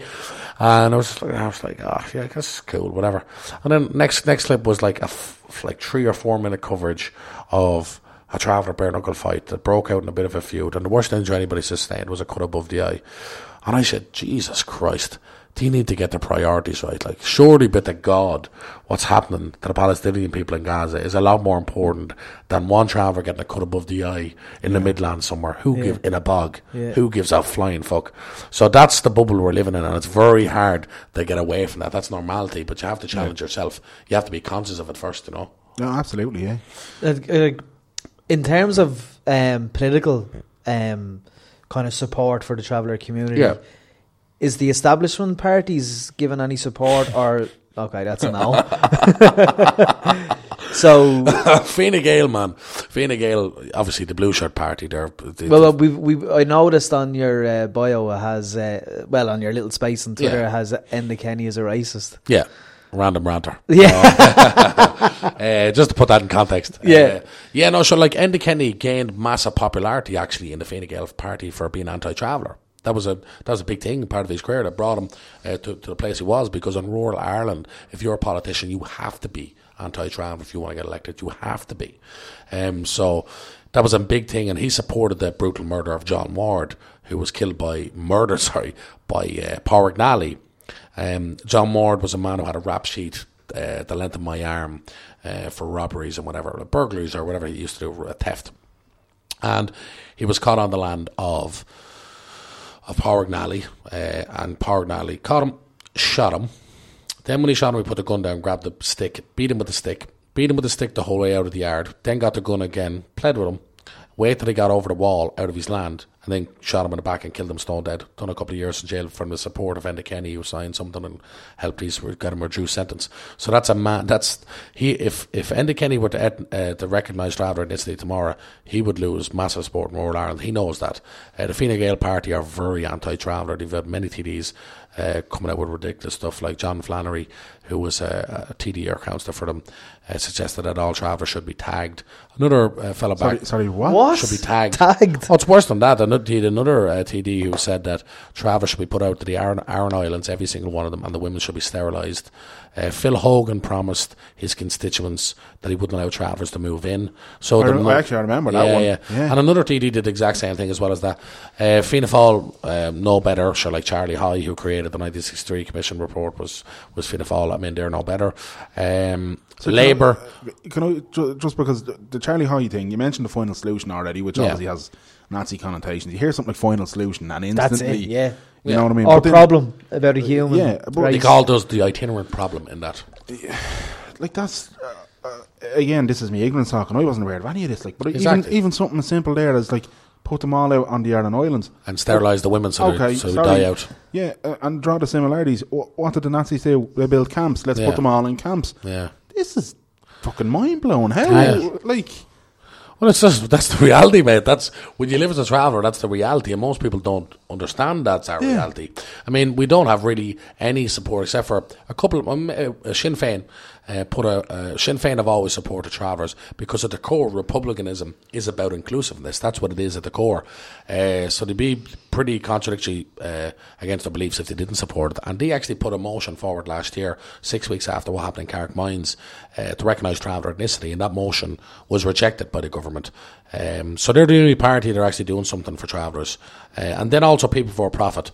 That they have it a part. I think they have it now a part of their manifesto, traveller ethnicity recognition. They're pure lefties, obviously, and a few little independents here and there. But the majority, even Labour, I know Labour have completely raped their beliefs inside out anyway. Yeah. But Labour should be standing for something like that, and they don't. You have a few Labour TDs within it, Aidan O'Riordan, who didn't get his seat in the last election, but he did great work for years. He was an advocate for traveller equality. Do you liaise with, say, someone like Sinn Féin or People for Profit when they're putting motions forward? Yeah. Well, not when I haven't got the chance to do that, but I've been in contact with them about various things and how we can improve things. You know, I went to the Sinn Féin Art Desk the other night. I was invited by Jerry Adams, and I went there with the only party supporting traveller equality, which is a top of the agenda for me. And also, I'm an Irishman, and I would kind of call myself a Republican/socialist anyway. Most travellers would have Republican beliefs and believe in a united Ireland and believe in a free Ireland, and that's kind of the way we're brought up. Man after my own heart. Yeah, so there you go. I've always voted Sinn Féin. People for Profit are very close second, and Sinn Féin actually I was very close to kind of what sent it over the edge where I did vote this year for them. I was sort of thinking maybe People for Profit because where Sinn Féin have stood on abortion, which has been all very unclear, and they never really had a position, and they voted against that fetal abnormality bill, which was a shocker. But then they go and they put the traveller ethnicity motion forward, which was very unpopular because that's not a popular thing for any party to do. They had thousands of Republicans emailing them saying, "What are you doing? Like we don't want that as part of our party." So that was a very brave thing to do, and it wasn't just about I'm a traveller and did it for travellers. It was the fact that it was very unpopular to do when they did that. They did it, yeah. So I said, "Okay, I'll stick with these guys. They're good," and I voted for them, and that's fine. But recently now at the Ardèche, Jerry Adams has made it clear now. They've made their position clear on abortion. They're pro-choice, you know. So, yeah. Is there an issue within the travelling community for voting? Do travelling absolutely. No, travellers, like, very small portion of travellers vote. They're not politicised, and travellers don't believe that. Travellers are the most cynical people ever in terms of thinking of change. They don't think a change is possible, so they think, like, voting, that's a settled person thing. How will that ever help us? And then also, we're meant to have a really small population. And I believe that's a part of I genuinely believe this is a conspiracy, because we're in the last census, I think 2011, where we're 30,000 people in the Republic and 1,500 up north. And I think the best thing a state can do when you have an agenda against the people is minimise that people. Let them think they're really small, and you'll handle them a lot easier, because I know alone from where I live up to 1 mile up the road to another site, along there alone, there's about 1,000 travellers. That's just one strip in Coolock alone, and that's not all of Coolock. There's many other travellers in Coolock. Then you branch out and you go to the whole of Dublin. Then you go all across Ireland. Then you go down to Galway, which is the biggest population of travellers. There's 2,000 wards in Tuam in Galway alone. And I'm thinking, what? There's meant to be just 30,000 of us on this whole island. So I think that's a little conspiracy I have anyway. Okay. And also, a lot of travellers don't fill out the census. They just go away. I'm not filling that out. That's it. You want it. So we don't actually know how many travellers are in the country. Yeah. I suppose the challenge for me and what I want is for travellers to get more politically aware and get involved and start voting, because that's where you really have real power. Do you think it would ever be a case that, like, obviously we've seen, like, marches on the Dáil in terms of water protests? Now, do you think there would ever be a case where travellers would band together and start to say, okay? There have been for years, for decades. My grandparents chained themselves to the Dáil and did like a 3-day hunger strike outside the Dáil, and it did nothing really, to be honest. They got a bit of funding for some organisations back in the day, but traveller funding has been cut by 85%, like it's over 200 million. Accommodation, budgets, everything, everything has been cut to bits. Yeah. The future is probably bleak, but I'm not going to let that get me down anyway. After your acting career, do you see yourself as a politician? I was asked that question recently, and I said I wouldn't rule it out, only because I wouldn't rule it out. I've no real desire to be a politician. If I were going in that route, I'd be more of an activist than, like Sinn Féin call themselves activists rather than politicians. And I'm not saying I'd be Sinn Féin or whatever, but I'm saying I'd be looking at more like that. Politician is such a fucking dirty word to me. And they're just scum of the earth, the vast majority of them, in every country. And I only really fucking said that to kind of, why not? Why not? A traveller in Dáil? Why not? Why not? Yeah, I'd like to go in there and fuck shit up a bit and make it tricky for them, I would like that, actually, yeah. But I mean, it's a different life, And I've chose acting, and the only reason why I've sort of a spotlight now to talk about these issues is because of acting. Acting got me there, and acting is my thing. I don't pretend there's actors out there pretend that they act because they're fucking trying to save the world. And I don't. Do you know what I mean? I act for me. It's my selfish thing. I love it. The feeling I get. Fuck everybody else. Do you know what I mean? So I'd never be able to give it up. It is my first passion. Obviously, more important than anything is the equality for my people, of course. But as a profession, acting is what it's always going to be, and filmmaking and writing and whatever, Brilliant. Just going back to, I just had a comment. When you were about the job, your grandmother said, just don't tell them you're a traveller. I remember when I was living in Australia, I had instances where I have. Were you in Australia? Yeah. You've never talked about that before on the podcast? I've talked about it a few times when I lived out there. Have you? Here, it's a nice place. But when I was looking for work, I was debating whether to leave, say, member of the Irish Wheelchair Association, leave that on the CV or leave it off it. And I did, for 3 or 4 applications, I left it off it. And I got callbacks. Yeah. And for 3 or 4, I left it on. And I didn't get callbacks. God. And the one I got a callback for, where I didn't have it on, was like a big building with like 12 flights of steps. And I was like, here lads, I can't do this. Can't do this interview, It's just mad. It's just a comment they had where there is inequality in all walks of 100%. Life. No pun intended. Yeah, man. I mean, around the world, we've been last year or so, we've been looking like the most liberal, progressive country in the world because of the marriage referendum. It couldn't be more further from the truth. It's bullshit. I mean, we have got to, and I'm not here saying travellers are the unequal people of society. Far from it, man. No one really is equal. And I mean, from the elites even, because the elites are not obviously going to be equal to working class people. No one is equal. There's no equality in this country whatsoever. And just because we pass the marriage equality referendum, doesn't mean they're fucking equal. Homophobia just stops the next day. No one's homophobic, but you're going fuck off. People just got a bit of fucking sense and went, sure, they should fucking be allowed to get married. It's none of my business. The fact that I went down to referendum in the first place shows how fucking unequal we are. Like, I had the right to decide a gay person's life and his destiny or her destiny. I had the right. Oh, yeah, but no, they're not going to get married. I had that right.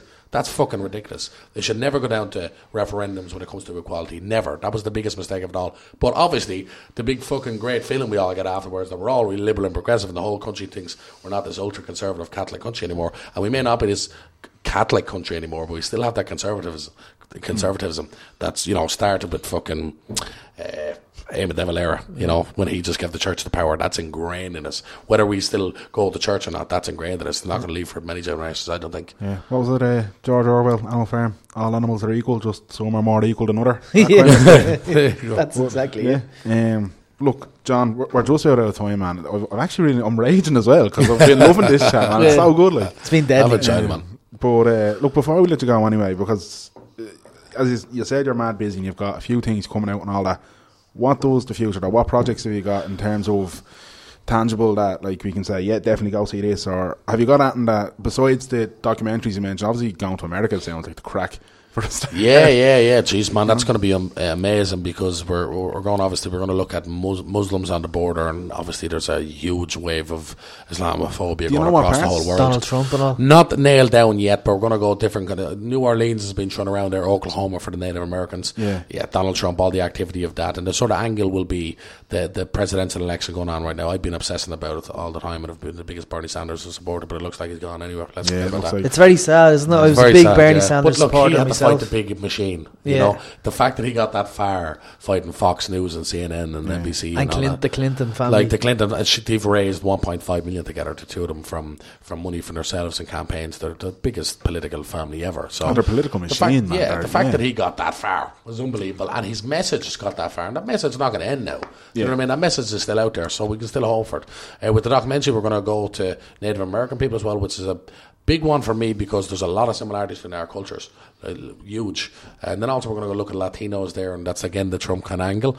And then the Black Lives Matter movement with stuff that happened in Ferguson and these black kids getting shot dead and no one gives a shit. Brilliant. So we're looking at that, and then September I'm doing a film called Float Like a Butterfly, which is probably going to be the last time I play a traveller, because I feel like I kind of owe it to travellers to play a traveller that is not or stereotype, or know, something really showing travellers on a bad light. And Love Hate was grand because I was justified because everybody around me were settled people. They were even worse, so that's how I justified it.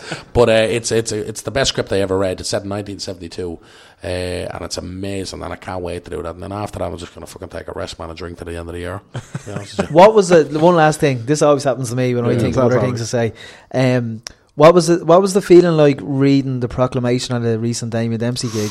Fuck, man, that was, Dave was a good friend of mine. He asked me to do it, and I said, yeah, definitely want to do it, but I was terrified as well, But I walked out, man, and I've always been in that crowd. I've been there for the last 5 years in Vicar Street, and I went to all these gigs, And Vicar Street, we've asked him on the show.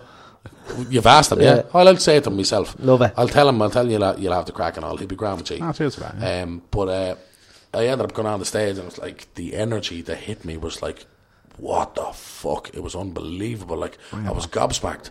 And then I said a few words, and it was amazing the reaction they were giving me, because a lot of them must, obviously Love Hate fans, a lot of them must see I Am Traveller and the proclamation and equality and Demo, because everybody goes to Demos are fucking hippies anyway, like myself, all good people, So I read it out, and the reaction was amazing, right? And the weirdest thing happened, man, I shit you not, I wasn't tripping. I went back and I went up on the balcony, and I kind of got swarmed with loads of selfies and all that. And look, I've no problem doing selfies and all that, but it gets to the point where you're like doing 200 in a night and you're trying to enjoy yourself, and you don't want to be the cunt to ever say no to it. I've never said no except for one time when a cunt was being really rude to me, but I didn't want. You don't want to be saying no, because every person that comes to you is the first time they ask you. Do you know what I mean? So you have to understand that. But I wanted to just escape because it almost ruined the gig, and I had to go. I said I'm going to go out, but I left me two friends there without realising. So I came back and I went to the balcony, and they were all still singing "Love Yourself Today," and it's the best part of the gig at the end, And One fella pointed up at me and he started singing it, and the whole crowd started singing to me, "Love Yourself Today." And all my friends were there like, what the fuck? And then people were tweeting me and all afterwards about it, like saying, what the fuck happened? Something just happened that was magic. And they were all doing it to me, and I put my hands out and I started singing it for about 60 seconds. And then one portion of the crowd started going, "John fucking Connors." And I went, what the fuck? I said, am I tripping there? And it just became too intense, and I just took off running because it was too much. So I know what it's like to be Damon Dempsey for time, you know. But actually, recently I read it there last Saturday. Was it Saturday? Last Saturday I read one of the original proclamations that a fella bought for a lot of money. I don't think I'm allowed to say a lot of money, and he donated to the Glasnevin Museum. And Damo sang James Connolly at it with Sean McKeown, who did the pipes. He's Piper, and I read the full proclamation out, and that was amazing too. Seeing one of the originals and all, you know, great buzz. Started the day off lovely as well. So, just the proudest man ever. Deadly. Brilliant. Why did I ask that? That was a great bit to end on, actually. That's a great story. Good feel good factor in that as well. Love Yourself Today. It's the best message ever. That's it, definitely. Yeah, so say all of Damo's us. a legend. John, look, man, really, really appreciate your time. Thanks so much. Absolutely enjoyed that. It's been a pleasure. Thank you. Thank you so much, man. So that's it then. That's chapter 43 in the books. Huge thanks to John Connors. Really enjoyed that. Before we go, I have to also say a big thanks to Dylan and the guys out in Everest Music out in Bray. The music shop out there. They look after us with a bit of gear here and there for the podcast, a bit of equipment, and they haven't steered us wrong yet. So if you're looking for anything, if you're the musically inclined type, guitar playing, drum playing, piano playing, singing, that sort of gear, anything music related, you need Everest Music out in Bray. Give them a shout. They're great lads out there. Tell Dylan we sent you. Also check out fitzpatrickcastle.com. They love us and we love them, and we wouldn't be able to do this without them, so that's great. But that's it, chapter 43 done and dusted. If you're in Galway this Sunday, you might see a very hungover Graham Merrigan, who's on a stag do for Mikey Duffy, who is getting married soon. Fair play to you, Mikey. So if you see Graham, be sure to make lots of loud noises and rub his beard while he's hungover. He'll love that. That's it from us this week. I'm at Dan John Murray. He's at Merrigan Mania. We're at WTS Pod. You can check everything out on iTunes, on Stitcher, on Podbean, on Podcast Addict, anywhere and everywhere there is podcast. Just search WTS Pod and we will be there. And so until next week, God bless.